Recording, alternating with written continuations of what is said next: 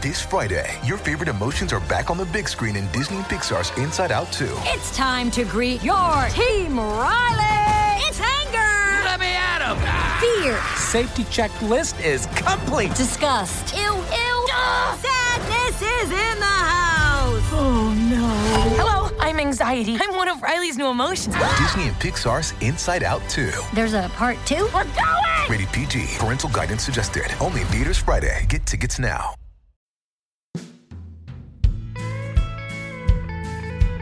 Looking around, I finally see I think I need a change. The rat race, I wanna flee. My world I'll rearrange. I'm getting back to the roots of how it's meant to be. Growing gardens, picking fruit, racing livestock, living free. It's a modern homestead. Build a modern homestead. Hello and welcome to the Modern Homesteading Podcast. I'm your host, Harold Thornborough. Glad you're joining me today. And today I have an interview with Luke Weinhagen. He's the author of the book Primal. It's about using traditional knowledge to face the real world. And that's kind of what we're going to talk about. We're going to look at learning primal survival skills for real world application. Now, Luke is he's a certified situational awareness instructor. He's a former United States Marine. He's founder of Core Human Competence, LLC, and the creator of Dangerously Competent, a self-defense and self-sufficiency training program. For over 15 years, Luke has taught individuals, families, and organizations to assess risk, respond swiftly, and win. He is the author, like I said, of the Primal Primer and an applied theory fellow at the Natural Law Institute. I feel like this is a little bit different of a podcast than what we normally do, but I think it's really good, and I think you're really going to gain something from what Luke has to say. And you might be asking yourself, what does this have to do with modern homesteading? And we're going to get into that question in this episode. So without further delay, let's just jump right into that interview. Well, Luke, welcome to the Modern Homesteading Podcast. Thank you. I really appreciate you having me on and take some time with me today. Well, I I got to admit, I'm intrigued by the topic today. You've written a book called Primal Primer. Is that right? Correct. The Primal Primer. Yes. Okay. And it's about traditional skills, traditional knowledge. Yeah. So it's the basically it's my contention. It's my articulation of what the skill sets that we've kind of abandoned, but that are required for us to really fully develop into being humans. Okay.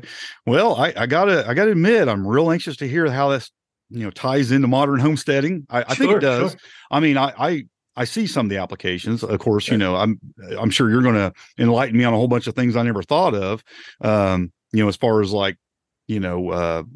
foraging and some of the bushcraft skills. Right. I mean, yeah. I think they tie right into modern homesteading as far as provision. But I feel like from the questions that you've kind of presented to me that there's maybe more of a mental side of it, more of a just the way it kind of makes us think about things. So I'm anxious to hear about that as well. But before we jump into that, how did you get started down this path? So I got into this stuff intentionally, right? I'm a city kid, right? I grew up in the city, born and raised, whatever. I'm also a child of a broken home, right? So my dad was an addict, an alcoholic, right? We got to see him one weekend a month, that type of thing. Parents were divorced. Mm-hmm. So I didn't really have a strong male role model in my life. So a lot of this stuff that we're going to talk about today, the stuff that I've learned through all this stuff, the stuff I had to go searching for and finding myself because I didn't have it made available to me as a child, right? It just wasn't part of my experience growing up. Then, of course, as I got older, I got married, had kids of my own, and I found myself looking at both my experiences in the world and watching their experiences in the world. And there was just some consistent things missing, right? We're seeing things like anxiety get worse and worse. We're seeing things like depression get worse and worse.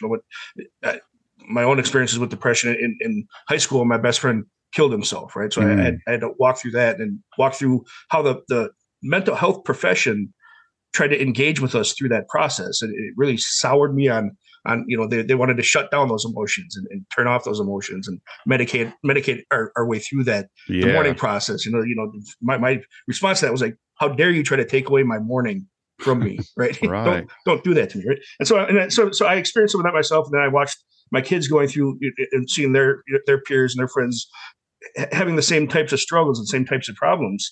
And so I started trying to figure out what's missing. What are we not doing that we need to be doing? Why if we think about it, we've never had easier access to resources than we do today. And we've never been safer than we are today. And yet our dysfunction is off the charts. Right. We've never been sicker than we are today. Right. Yeah. Why is that? Yeah. So that's the big question that I started exploring. And so it led me, into various layers of human psychology and human behavior. I've always been a student of human behavior. And so I started digging through things like, all the psychology books and stuff like that. And I came across, are you familiar with Maslow's hierarchy of needs? Heard of it, yeah. Yeah, right. So that's the one that really jumped out at me as I was doing this digging, this exploration. Is the hierarchy of needs, it's an old concept, but it's formalized by Maslow. And it's that we have to address and take care of those lower level needs before we can progress up into those higher level needs, right? His goal is human transcendence, right? Where we integrate fully as humans and into our psyche and into our emotions, all that things are fully integrated, right? But it has to start with addressing those bottom level needs, right? The food, the water, the clothing, the shelter, the elimination, the reproduction, the safety, the security, all of those types of things have to be established and in place before we can even think about how do we interact with each other, how do we cooperate, how do we engage, how do we move forward as groups of people, right? We have to have those basic needs met, right? That's kind of where going through, digging into the process, I started looking at the needs and what does it mean because our needs are being met. So why is everybody so broken when our needs are clearly largely being met? Right. And so that got me looking at, okay, what in that dynamic is missing. Right. So we have, Maslow and his cohort and his peers, they explored needs in depth and rigorously. And it's very clear from their research that our needs have to be met in order for us to be healthy organisms, animals, people, humans, right? Sure, in order for healthy expression. Right. But we're not healthy, even though our needs are being met. So there's something else going on there. Right. And so that's when I started putting together this idea that maybe it's not enough to just have our needs met. Maybe just like we need to learn how to walk and we need to learn how to talk, we need as humans to learn how to meet those needs ourselves. Okay. So it's not so much about the result as maybe the process. Getting there, you need to know how to get there. Yeah. Right. Exactly. I got you. Yeah, exactly. And so that's kind of where my research took me and my digging took me. And so I started exploring that more deeply. And I'm consistently seeing where the mental health problems are manifesting, where the dysfunctions are manifesting, where the social cohesion is breaking down. It's in groups that are getting further and further away from being able to meet those needs themselves. And so that's what I put the theory together. I put the arguments together, and that's what drove me to write the book. That's what got me looking at all this stuff and learning it myself. I was like, I need to be able to pass this stuff on to my kids, right? Yeah. I need to be able to teach this stuff to my kids, which means I have to learn it. See, I've always thought it was important to learn these things as well, but more for the result than the process, more because I think we need to be able to feed ourselves and we need to be able to do these things, but and having a more end result than the process of it. Right. So I agree with you that I feel like it's really important, but I want to really dig into that. Why you think that is what, makes the bigger difference, learning those things. Yeah, absolutely. Yep.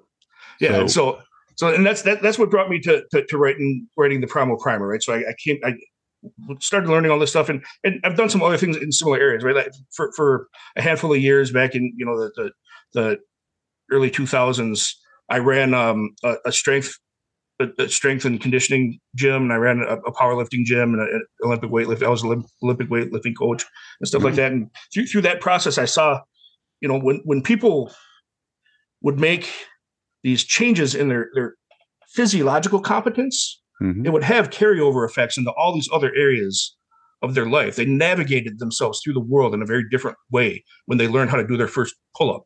That has absolutely nothing to do with any of these other areas of life that they were navigating. And yet it changed, just that increase in competence changed how they were able to move through their everyday life and how they navigated their relationships and things like that, right? And I just use pull-ups as an example, but all of those competencies, as they improved those competencies, increased those competencies, we saw those changes occur, right? And so that had me thinking, maybe we can do that same thing in these other domains, right? So let me lay a little bit of a foundation here for where my framework comes from. All right. I view technological advance as a mechanism that introduces a gap between our actions and behaviors and nature's feedback for those actions and behaviors, nature's consequences. And I include things such as civilization as one of those technologies, right? But the hut provides a bigger gap than the cave to nature's feedback. The house provides a bigger gap than the hut to nature's feedback, right? We get further and further away from those pressures that nature puts on us, right? And these are good things. We want these things to happen, right? But as we do that, as we distance ourselves from nature's pressures, we start to lose the impact that those pressures have on us, right? And we've come to realize through some other domains that it's essential in order for us to optimize our genetic expression. It's essential for those pressures to be applied on us, right? Look at I talked a little bit about the fitness stuff. We largely don't have a need to run away from scary animals. We largely don't have a need to climb up onto ledges or over fences or walls. I've been on some farms where these look like these were necessities when the bull's chasing you. Right, exactly. we largely don't have a need to lift up giant boulders and throw them at things, right? And yet we are very clear that if we don't get those pressures, our bodies really suffer for it. Our physical bodies really suffer for it. So what do? We create things like gyms and trainers and diet programs and things like that. We introduce proxies for nature's feedback, right? Because we're not getting that feedback directly from nature. We introduce proxies for those pressures. Yeah, 100 years ago, people didn't talk about dieting. I doubt very much. Yeah. Right, and they didn't have jogging programs. So they weren't. There was no such thing as a deadlift bar, right? I mean, right, right. They were part of our lived experience, right? They were part of our everyday, how we moved, how we utilize the world. We had to just build those competencies through being human, right? And now we see the same thing being true for our cognitive fitness, right? We don't have nature's pressure anymore. We don't have to be out there hunting all day, every day. We don't have to be doing plant identification all day, every day. We don't have to be, paying attention to, is the neighboring tribe going to attack us all day, every day? We don't have to keep that, our minds working like that all the time. It probably depends on what neighborhood you live in, but yeah. Exactly. Right. So we've created proxies for that. We've done a decent job of creating proxies for that. We have puzzles, we have games, we have music, we have language, we have art, we have all these proxies now that provide the pressure that nature would be providing, even though we've distanced ourselves from nature's pressure, right? And I believe the same thing is true for our psychological well-being. We need nature's pressure to optimize the genetic expression of our psychological well-being and what I call our perceptual well-being, right? Which is our ability to observe our environments and read our environments and things like that. And that's one of the reasons I reached out to you. One of the things I love about what you're doing is you've taken the not just the concept of homesteading and permaculture and things like that, right? You're doing this activity that it doesn't just produce the results you're looking for it to produce, but in just the act of doing these things, you've reintroduced nature's pressure into your life, right? And into the lives of people that you share this with, right? You've reintroduced those pressures onto your system, onto your psychology, onto your ability to be aware of your environment. You're paying more attention to what's going on around you just by by engaging in the practices that you engage in, right? And so you've even in, I think you're still in a smaller lot, right? You're some acreage, right? quarter acre, right. Pretty so small. Even though you're living in a very modern home, in a very modern space, you've introduced a proxy for nature's feedback into that space by adapting and adopting the behaviors that you've adapted and adopted, and you've really integrated the traditional, the natural into the modern technology of the home you're living in the space that you're living Sure, in. Right? That's what I'm advocating for. I'm not looking for a regression back to us being cavemen. Right. I'm looking for integration. I'm looking for us to find and reintroduce those proxies for nature's pressure onto our mental health and our ability to perceive. Yeah, in my own situation, I don't know if you know my situation or not, but it was actually a cancer diagnosis that kind of drove me to that point. And it's like, you almost think that, in some ways, that fear and that, it kind of set me down that path of having to get into control of, get in connection with that, So, I mean, I think that even if maybe in your own situation, your own life, there were events that kind of led you in a path of seeking that out. So it seems like even if you're trying to get away from that, sometimes life just kind of pushes you back to that. Right. Well, and that, that's the thing that we neglect, or we try to pretend doesn't exist, right? Nature's feedback is always there, and it's always going to catch up to us. Yeah. Right. We neglect those pressures. We try to avoid them. We try to just stay in ease for too long and too much. We're gonna find dis-ease.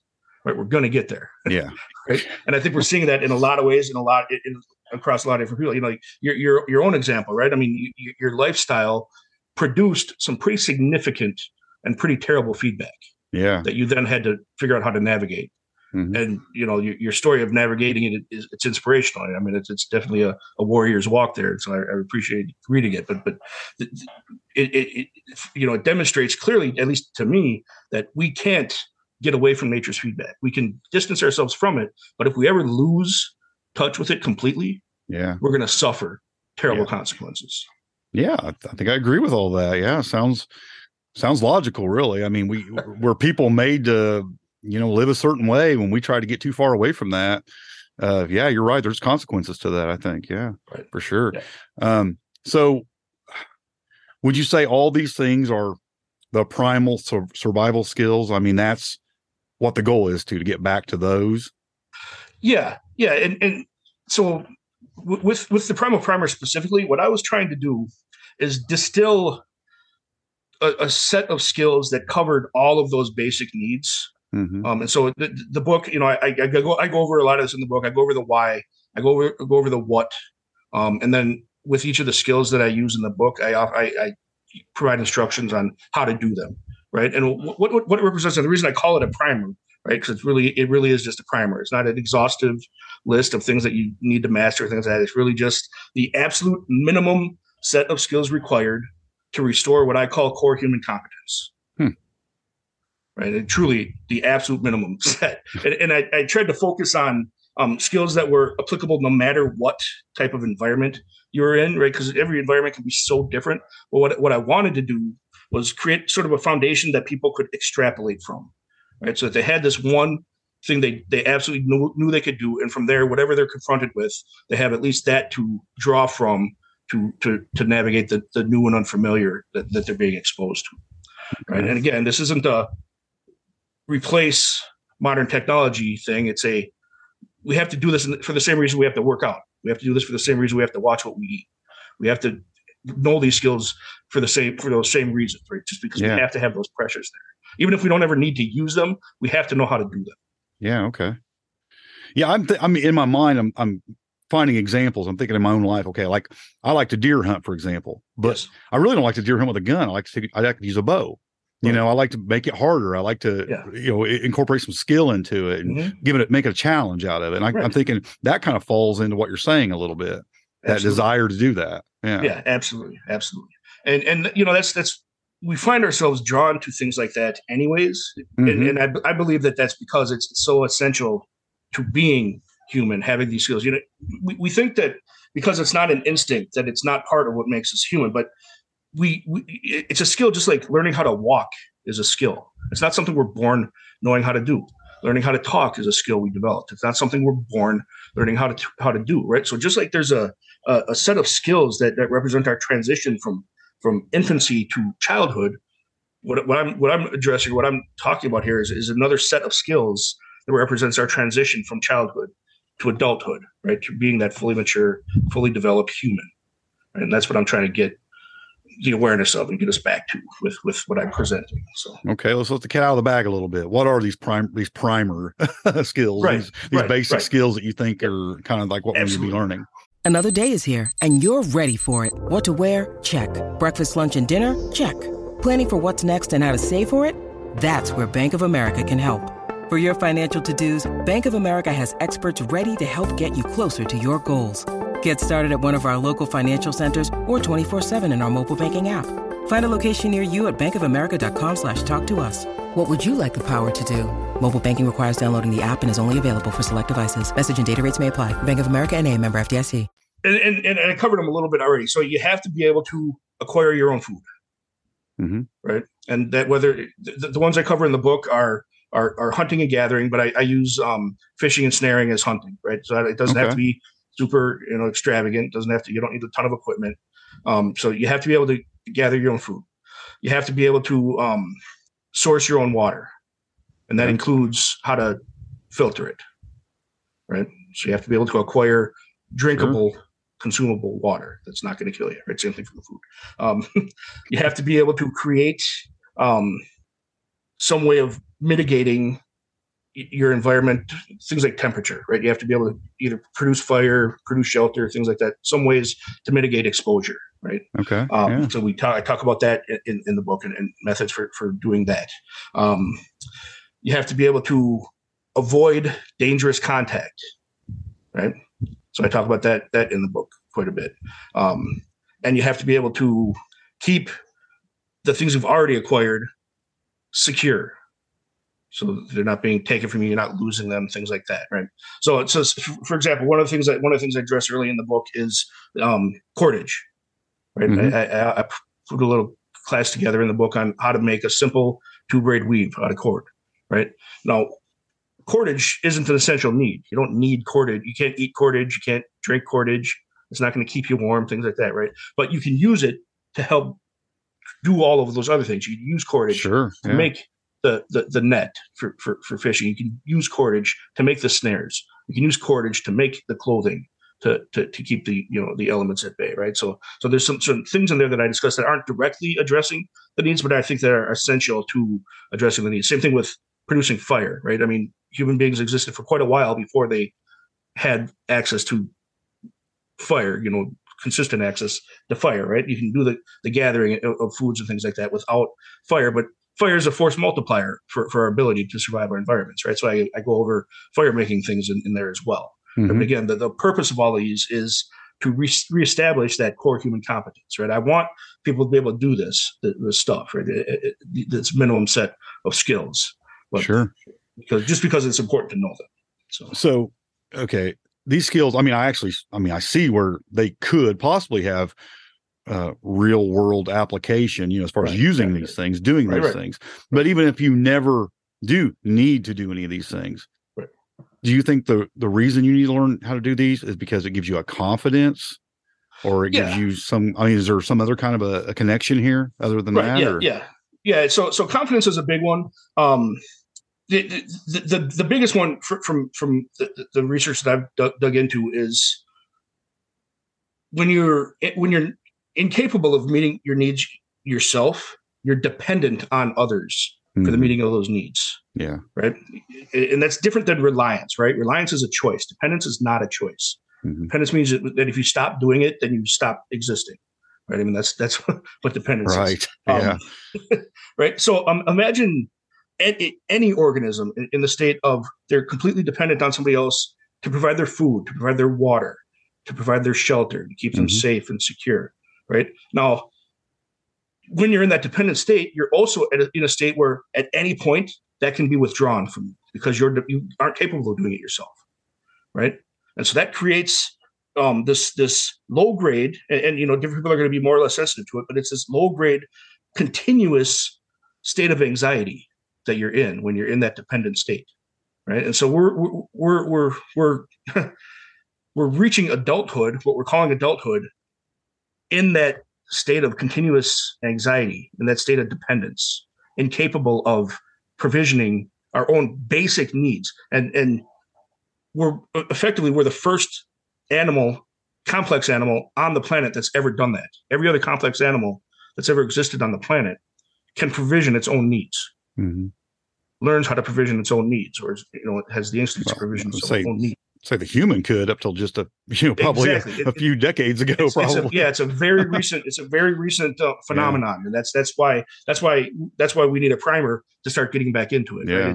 Right? I think as technology has advanced and improved over the course of human history, we've gotten a little bit further away from it, but it was still part of how we got through the day. Every day we used all these skills on a regular basis, right? But then when we got to like the Industrial Revolution, we really started to lose our connection with our environments and our ability to navigate those environments as an organism that's part of that environment, right? Mm-hmm. And it didn't happen all at once. And we had periods where we had to go back to it. You look at things like the Great Depression; it forced us to go back into using a lot of these skills and stuff like that. So it wasn't just a steady distancing away from it. It wasn't a steady abandonment, but definitely in the last 2-3 generations, we've almost completely, with the exception of outliers, people that are still hunting and things like that, people like you that are doing permaculture and stuff like that. With the exception of the outliers, as a society, we've abandoned our connection to these skills altogether. Yeah, and I think we're seeing the effect of that abandonment across society. It seems like a lot of people would argue the fact that the modern conveniences and the modern technology would actually relieve a lot of anxiety and depression. Right. I mean, you're actually arguing the opposite, saying that it's the cause of it. I'm arguing the opposite. Yeah. And let me throw another thing at you here. And this is a big one. This is one that I kind of have to lay the foundation through the book in order for this to even come across to people, right? If you can't say no, I talked about dependence, right? If you can't say no, cooperation is impossible. Cooperation has to be a choice or it doesn't exist. So think about where people are dependent right now in our society. Then once you start to look at that, you start to realize how little we're actually cooperating these days. Yeah, I agree with you. We're in a state of constant dependence. When you're that dependent party, you have to keep the people and the systems that you're dependent upon amenable to continue providing for those needs. You have to keep them happy enough to keep providing for those needs, right? So you have to comply. You have to go along with them. You have to stay in line, right? And no matter how anybody feels about the last couple of years, it was a stark wake up call about what that means, what the type of pressures that we can face when we're in that position, we're in that compromised position. So, right? You would even say that maybe the threat of that going away, if you don't comply or don't compromise, could actually cause a lot of anxiety and depression. Yeah, just knowing that could happen at any point. It is causing that anxiety and depression. Yeah, you look at animals in captivity. You go to the zoos and stuff like that, right? You see the same things happening with them, right? Mm-hmm. If they're in the cage, they start to manifest all the same behaviors we see in humans. They start to manifest the anxiety. They start to manifest the depression. They start to manifest the inappropriate panic and inappropriate aggression. Right? They start to manifest all of these things. And over time, the zoos and stuff like that, they've learned this. And then what have they done? They've started to try to mirror the animal's normal environment more and more in their enclosures and try to get the animals close to living in their normal environment as they can. Right. We've put ourselves through, as humans, we've put ourselves through basically a process of domestication, right? As we've gotten further and further away from nature. Right. And so what we need to do, and what I'm advocating for, what I'm arguing for, is we need to reintroduce these ways of getting our habitat to look more like our nature. Like we need those pressures. We need to have the experience of been my goal. Pressures. Right. Exactly. And you're the walking embodiment of the positive effects of that. Right. I mean, the closer we get to that, and again, I like modern medicine. Yeah. I like electricity. Well, right? I like being able to do a Zoom call like we're doing now. Right. Exactly. I mean, I could never have this conversation with you and do this podcast and make these connections worldwide if we didn't have technology. So I love it. Exactly. Yeah. But so I'm not down on technology at all. Yeah. I'm a huge proponent of technology, but I do believe and I do argue that we have to have these proxies in place for nature's feedback that we've abandoned and gotten ourselves away from. And that's my goal with all of this, is to reintroduce those. So. You say all this, and I can't find anything. I'm going, oh no, you're wrong about that. And I'm thinking, yeah, it's something I feel like a lot of us just we know inside, right. But you've put it in words in a book, and that's helpful, and I think that that's valuable for sure. Yeah. One thing, think about, we've all been late on an assignment, right? You've been late on a homework assignment or a work assignment or something like that. And your brain, when you're in that position, your brain starts to signal you. It starts to make you feel bad about that procrastination, right? It starts to worry at you, right?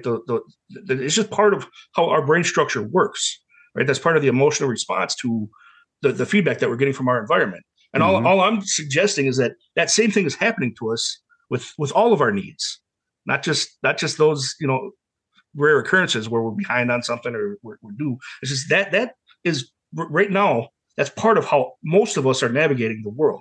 It's with that constant low grade drip of anxiety ever present. And man, just thinking about that, of course our relationships are going to suffer for that. Of course, our ability to communicate effectively with people that differ from us is going to suffer. We're going to be walking around scared of everying. Just hearing you say it's making me anxious. I don't know. It's the opposite of my goal. Oh, I get it. So let me just kind of back up here a second. So I know that it ain't this simple and this straightforward, but I'll let you go from this. Yeah. Let's so if I start making some chords and I start filtering my water and I start hunting and trapping, my anxiety and my depression is going to go away. Yeah, it's gonna help. It's gonna help. So it's not going to cure all, right? We've introduced a lot of dysfunctions into our environments and into our experiences, right? So there's a lot broken right now, and this isn't going to fix everything, but it is going to create a foundation that allows us to address all the other things that we've introduced that aren't working well, right? And so, and that's really the big thing here is I just want to restore a foundation for people to do this integration of technology to do this. In my view and my perspective, most of the stuff we should probably have learned by the time we're about 12 years old. Yeah. This doesn't take away from our ability to specialize into our careers or any of that kind of stuff. Yeah. This is truly fundamental, rudimentary human competence. I'll tell you, I'm thankful. You're talking about this stuff and I'm going, man, I'm thankful. I grew up in a home where we actually did things like that. My dad took us out. Yeah. We hunted and fished and trapped and, we foraged for mushrooms and did all the things, and now I look back on that and I go, yeah, I'm glad I know those things, even though I don't use them to provide for myself, maybe in a huge way. I do a little bit, but there was years where I didn't, and I did it more for just because I liked it, it was part of who I was, Right. But that because you have that skill set already, nobody, nothing outside of system can come to you and say, do what we tell you, or we're going to take away your ability to eat. Mm-hmm. Yeah. If they ever say that to you, you can still say no. And no is the most important word in cooperation. It's not yet. We associate cooperation with the word yes, with the affirmative, right? But no is actually the most important word in cooperation because it can't exist without the option to say no, I won't cooperate. Right. So you having those skill sets means that you're always in a better position to cooperate than people that don't have those skills. Yeah. Makes sense. I like cooperation. I value it. I want my kids to grow up in a world where we're cooperating with each other, not compelling each other or coercing each other or manipulating each other. So. You probably talk about this in your book, I'm sure, but what I do these things, what does it give me? It gives me confidence. We nailed that one. Self-esteem. Maybe it takes away fear because now I'm not dependent on saying yes to you. I mean, am I going down the right path here? Yeah, you're going down the right path. One of the other big things that I cover in the book, my day job, I'm a certified situational awareness instructor, right? So I teach organizations, public-facing organizations, situational awareness and behavioral analysis, right? So they can get out ahead of bad things happening, right? And that's one of the big things that I cover in the book is this idea, this concept of situational awareness, because it's the start point of all of our decision making, is the ability to observe, right? Are you familiar with Colonel Boyd's OODA loop concept? No. The observe, orient, decide, act. Right? That sounds familiar. Yeah. Right.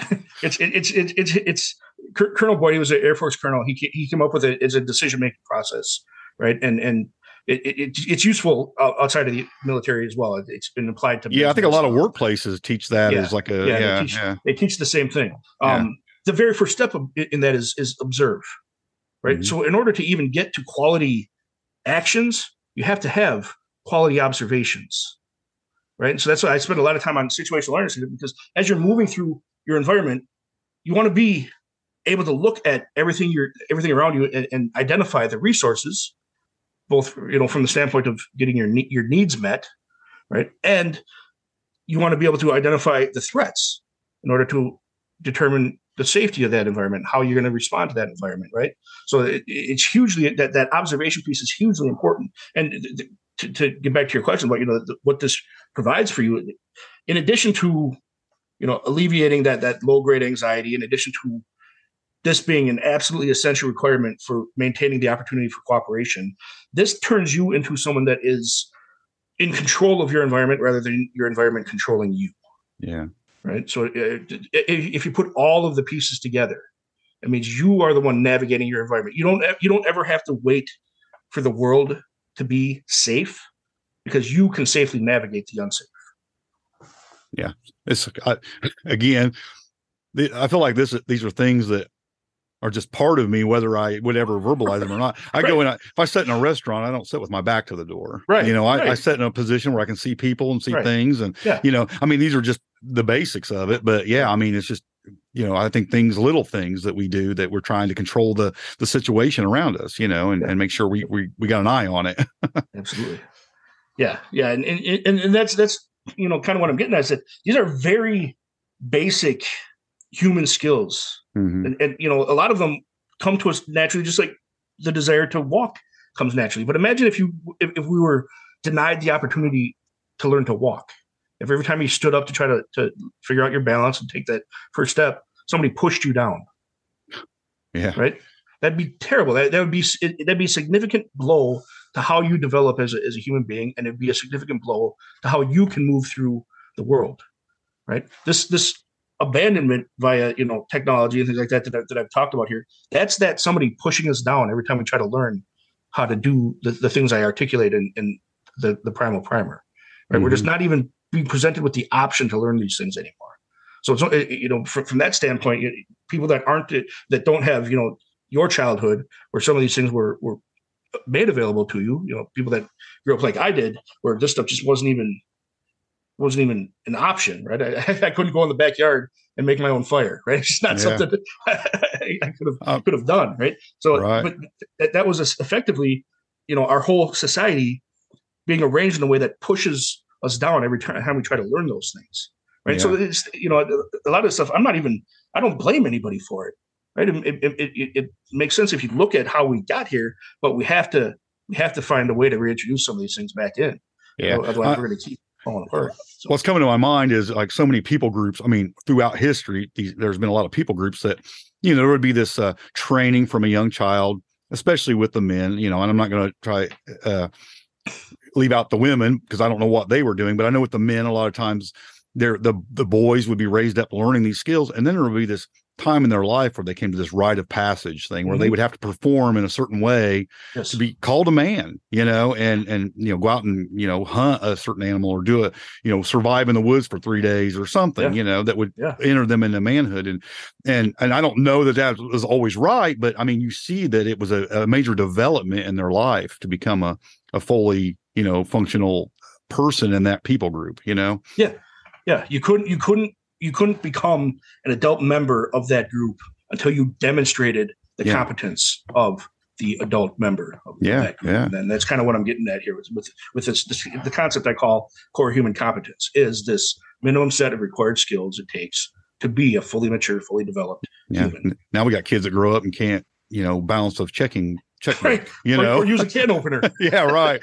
Yeah. And I'm kind of laughing in jest, but I mean, it's sad. It really is sad, but we need to raise our children to be able to function in this world. But I see what you're saying, not just function in a world full of technology and conveniences, but to feel good that they don't need those things if they didn't have them. Yeah. Well, and I want the grocery store to be a choice. Yeah. Right. I don't want to take the grocery store away. I want the grocery store to be a choice. My goal with all of this stuff, I'm not looking to get everybody out in the woods all weekend long hunting for their next meal. What I want to do is make sure that we don't ever end up in the streets killing each other for our next meal.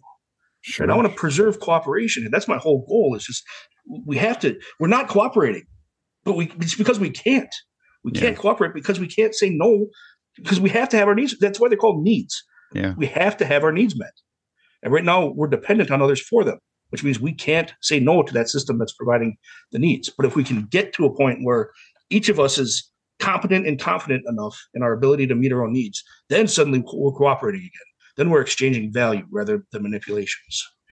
When you need mealtime inspiration, it's worth shopping Kroger, where you'll find over 30,000 mouth-watering choices that excite your inner foodie. And no matter what tasty choice you make, you'll enjoy our everyday low prices, plus extra ways to save, like digital coupons worth over $600 each week. You can also save up to $1 off per gallon at the pump with fuel points. More savings and more inspiring flavors make shopping Kroger worth it every time. Kroger, fresh for everyone. Fuel restrictions apply.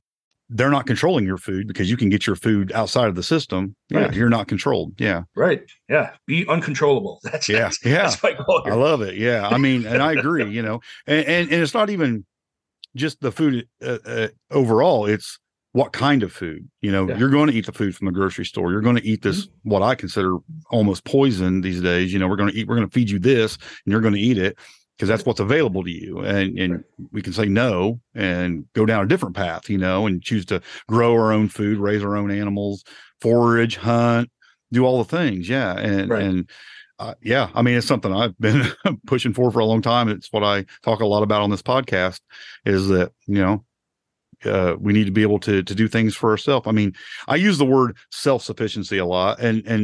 But when I say that, I don't ever mean you're doing it all by yourself. We operate in a community of people, but and that's good that we can rely on others as well, and we can be there for others also. But I mean, we definitely, even on the individual level, there has to be a level of competency in these things so you can do them. Yeah. And feel good about it. So so what's the skills what is there one skill you say, learn this one for sure? Yeah. So the one skill that I think is most important right now is that skill of situational awareness. And what it is, it's the way I present it, you have to do what I call establishing a baseline, right? And that means learning how to step into any environment and figuring out what fits and what doesn't fit in that environment, right? What's supposed to be occurring in that environment? What behaviors would you expect to see in that environment? What makes sense to be in that environment? That's what I call establishing a baseline, right? Once we've established a baseline, and the whole reason we want to establish a baseline is so that we can identify anomalies, any deviations from that baseline, right? So an anomaly can be something that is in that environment that shouldn't be in that environment, or an anomaly could be something that's missing from that environment that should be in that environment. So like the example I use in the book is, let's say you walk into a coffee shop, right? We all know, we've all been into a coffee shop. We know what to expect in a coffee shop. You see people waiting in line to get coffee, waiting in line to pick up their order. See people at tables on laptops, see people in conversations. You see the staff back there, making all the frothy drinks, all that kind of stuff. Names on the cups. Names wrong. On the cups, all of that stuff that we expect to see. And we can reasonably expect that same baseline to exist in just about any coffee shop we walk into anywhere in the world, right? It's a pretty familiar baseline, pretty easy baseline to set, right? Now, what if you walk in to that coffee shop and there's a person in a clown suit behind the counter, right? That would be a deviation from our expectations. That would be a deviation from our norm, a deviation from the baseline. So then we have to start thinking, all right, is there context that makes this appropriate? Is it Halloween? Are they doing some sort of celebration? Right? Is there any context that makes this appropriate? Right. So we evaluate our anomalies through context. He's a politician. He's a politician. He's a politician. Well, they're all clowns. So exactly. That's what I'm saying. You don't even need the suit. So we filter our anomalies through context and relevance in order to figure out whether or not they actually are anomalies or we need to fit them into our baseline.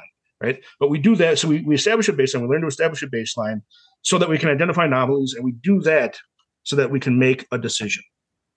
And that's what situational awareness is actually about. It's about making decisions based on the inputs from your environment. And we want to get to a point where we can make a decision as quickly as possible, right? So that's an example of something being added to the environment that's a deviation from a baseline. Let's say you walk into that same coffee shop, there's nobody at the counter. You don't see any employees anywhere, right? You're looking over the counter, you can't see anybody anywhere, right? That's also an anomaly that represents a deviation, but that's a deviation where something was subtracted from our environment, right? Now, it could be they're all in back at gunpoint. You don't know. It could be there was a bomb threat on the building and everybody got out and you showed up afterwards and shouldn't be there. But there's something that's in that environment that's telling you that there's something not right, that there's something that doesn't match or align with your expectations. We've kind of been conditioned to ignore those kind of signals. We get feedback from schools and from society, so that, treat everybody equally, and don't judge, and don't make assumptions about people and things like that. We've lost a lot of our ability to be situationally aware because of that. I understand the intent of that feedback, but we've really crippled or hindered ourselves to accurately read our environments by applying some of those concepts. And so I'm also trying to reintroduce that the big skill, the most important one, is the situational awareness, because it's that first step in our decision-making process. I think we have to have those quality inputs. Right? Yeah, it makes a lot of sense. I even see that skill.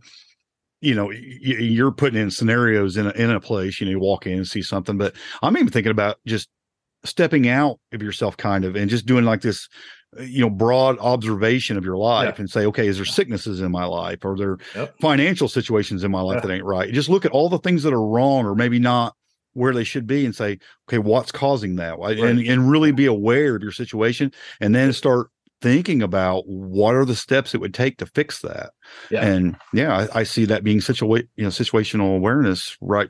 Even to using that kind of a situation for sure. Yeah, absolutely. And I fully agree with you. And that's one of the concepts I try to help people get in the book, is when I'm talking about situational awareness, I'm not just talking about those kinetic events, those sudden occurrences, right? Those definitely are something we want to be situationally aware of. But the whole point here is to buy us as much time as we can for our decision-making process, right? So in those kinetic events, we might be buying ourselves seconds in order to make a decision, right? The bad actor, the attack, things like that, things that we're paying attention to. Right. We might be buying ourselves seconds. But, like in the examples you used, we could potentially be buying ourselves years. Yeah. Ahead of the bad thing happening, if we're paying attention to it. Like another one of the examples I use in the book, I mentioned earlier that I had that friend of mine kill himself in high school. If I had a bigger, broader, stronger skill set of situational awareness, I could have picked up signals he was giving off, or the adults in our lives could have picked up signals he was giving off. Nobody was paying attention to those. Nobody had the skill of situational awareness to pick up on the changes in his behavior, the changes in his demeanor, the changes in his expression, and things like that, to do any intervention, or it wouldn't have occurred. Right? I would be able to use that as an example, right? And so, so even so, in this, it didn't happen. So, I mean, obviously the death happened suddenly, but leading up to the death, there was a fair bit of time where, looking back, you can see things that were missed in the process, right? So, absolutely, you're absolutely correct in that this skill set doesn't just apply to immediate threats or immediate environment. It is a broad, lifelong skill set that it's just not being developed anymore. Yeah, I would say most disasters, either on a large scale or even in your own individual life, that happen are probably from a breakdown of that awareness. Yeah. Yep, absolutely. Yeah, sure. We evolved to read tiny, subtle cues in our environments. Right? I mean, that's what our senses are doing all the time. Our sight, our hearing, our smell, all of that. It's picking it even more than what we're consciously aware of. It's reading all of these signals all the time. We call that process our intuition. We call that, our gut, right? That's picking up on all these signals, and we get a feeling about a place or a feeling about an individual or things like that, right? But we're actually picking up on real legitimate cues. We're picking up on their expressions. We're picking up on body language. We're picking up on how they're navigating through the environment. I mean, the research shows body language is something between 60 and 70% of communication. How much time in school did you spend on body language? I got none. Yeah, not that I recall. Not Right? I'm self-taught, but and it's 60 to 70% of our communication. Yeah. We're leaving huge gaps in our ability to interact with each other because we're ignoring and we've abandoned these skill sets. Yeah. Right. So I don't know. It's just astounding to me as I've dug deeper and deeper into this, and I've gotten more and more into it. The more I learn about it, the less I feel like I know, because it gets so deep so fast. But it's just such an essential. That one particularly, I think, if I had to pull out one skill set, it would be that develop situational awareness, because it applies so broad. That sounds like a great place to start. Also, I think a great place to start is with your book. It sounds like it's lays out the basics right there. I mean, you get really, a beginner, a place to begin. I mean, now where do you go from there? I mean, you probably have ideas on what you do after you read a book like yours. I mean, what are the next step and the next step and the next step? But there's a beginning point. So the book, it's pretty straightforward. It's a quick read. It's not a real long book, right? My goal is to make it as accessible as possible. And the other nice thing about it is I use myself as the example, so I'm not beating you up through the book, right? So you get to sounds like we could all be an example, yeah. right. Which is so like I mentioned earlier, the book represents the absolute minimum set of skills. From there, I offer courses and training and stuff like that as well. That's what my business is. So I'm always available as a resource. But what the book is a general approach. It's a general set of skills.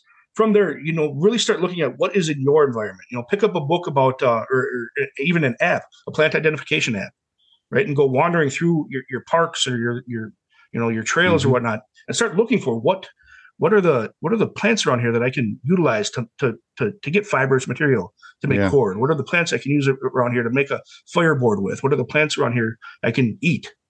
Exactly. Right? Yeah. As you're moving through, even through your public parks in the middle of a city, a lot of the stuff you're looking at is resources. Yep. That should you need to use it, it's there and available to you. So it's stuff like that you can do just not on a regular basis without any change in your normal routine. And you know what? And again, today's technology can absolutely assist you in learning these primal skills. Yeah. I was talking to a friend of mine, and I don't know if you remember a few years ago, if you came across your radar at all, but there was this big craze where people were playing that Pokemon Go game, right? They're wandering around with their phone. I remember that. Yeah. Little virtual creatures. I'm like, do that same thing, but use a plant identification app and go find every edible plant you can. Great idea. 3 mile radius of your house. I mean, it's the same concept. Gamify your education. Exactly. Right. Have some fun with it, But after you get through the primal primer, look local, right? What's in your environment? What's going to be the best type of shelter to build in your environment? What's going to be the best? What kind of animals exist in your environment, right? What's the best way to, if you had to, how do you trap or catch or hunt those animals, right? In your environment, what are some of the threats that exist? What can you start looking for locally that's specific to your experience, right? So mine is the general. So build the foundation of the general, and then start drilling down into the more local, more specific, more directly applicable to your experience. And then just build what I call file folders, right? It's just experiences. Try to build as many file folders as you can. Draw from mine, draw from other people that are subject matter experts, and then draw from your own. You have as many of these file folders in your head for any experience you might encounter, so that you can extrapolate, and connect the dots and pull from and navigate those environments, right? I mean, the goal here is the human being. We got to where we are because we are the top adaptive generalist that's ever existed on the planet, right? And we've through our specialization and through our division of labor and stuff, we've overcommitted ourselves to those things, and we've really stepped away from that generalist expression. And what I'm suggesting here is that all of us need to reestablish that foundation of being an adaptive generalist. And that's the goal here. So once you've got, once you've got my foundation in place, then start adopting and adapting that to your specific needs and your specific environment, and really build from there. Yeah. And then have fun with it, right? Do this with your kids. Yeah. My kids all learn this stuff from me. I've got a 6-year-old, and she loves helping me make the fire, right? That's a skill she's never going to forget. Yeah. Yeah, make it fun. No sense having anxiety, trying to lose anxiety. Yeah. Right. Right. So, I mean, I mentioned my kids. One of the other things, I don't know if you have kids or not, but grandkids. We often, when we're out and about, we'll play, like the I Spy game. Right. But I incorporate situational awareness training into that. I'll use the examples I'm seeing in the environment, and I'll say, I spy the clown behind the counter. Right. I spy something that doesn't make sense in this environment. I want them looking around for it, try to identify, right? So this stuff doesn't have to be hard to learn, and it can be fun to play with as you're doing it. All of that is practice, and all this stuff, just like learning to walk takes practice, all of this takes practice. And first it's going to be awkward and clumsy, and you're going to feel like you're wrong all the time, right? But it doesn't matter. Keep practicing, keep paying attention, keep looking at your environment, right? Just make sure that, if you have any concerns about, as you're doing your plant exploration, if you have any concerns about whether or not it's edible, don't eat it. I'm with you there. Yeah. 110% sure that it's edible before you put it in your mouth. Absolutely. I do. In the book, I do present the Army's version of their plant edibility test.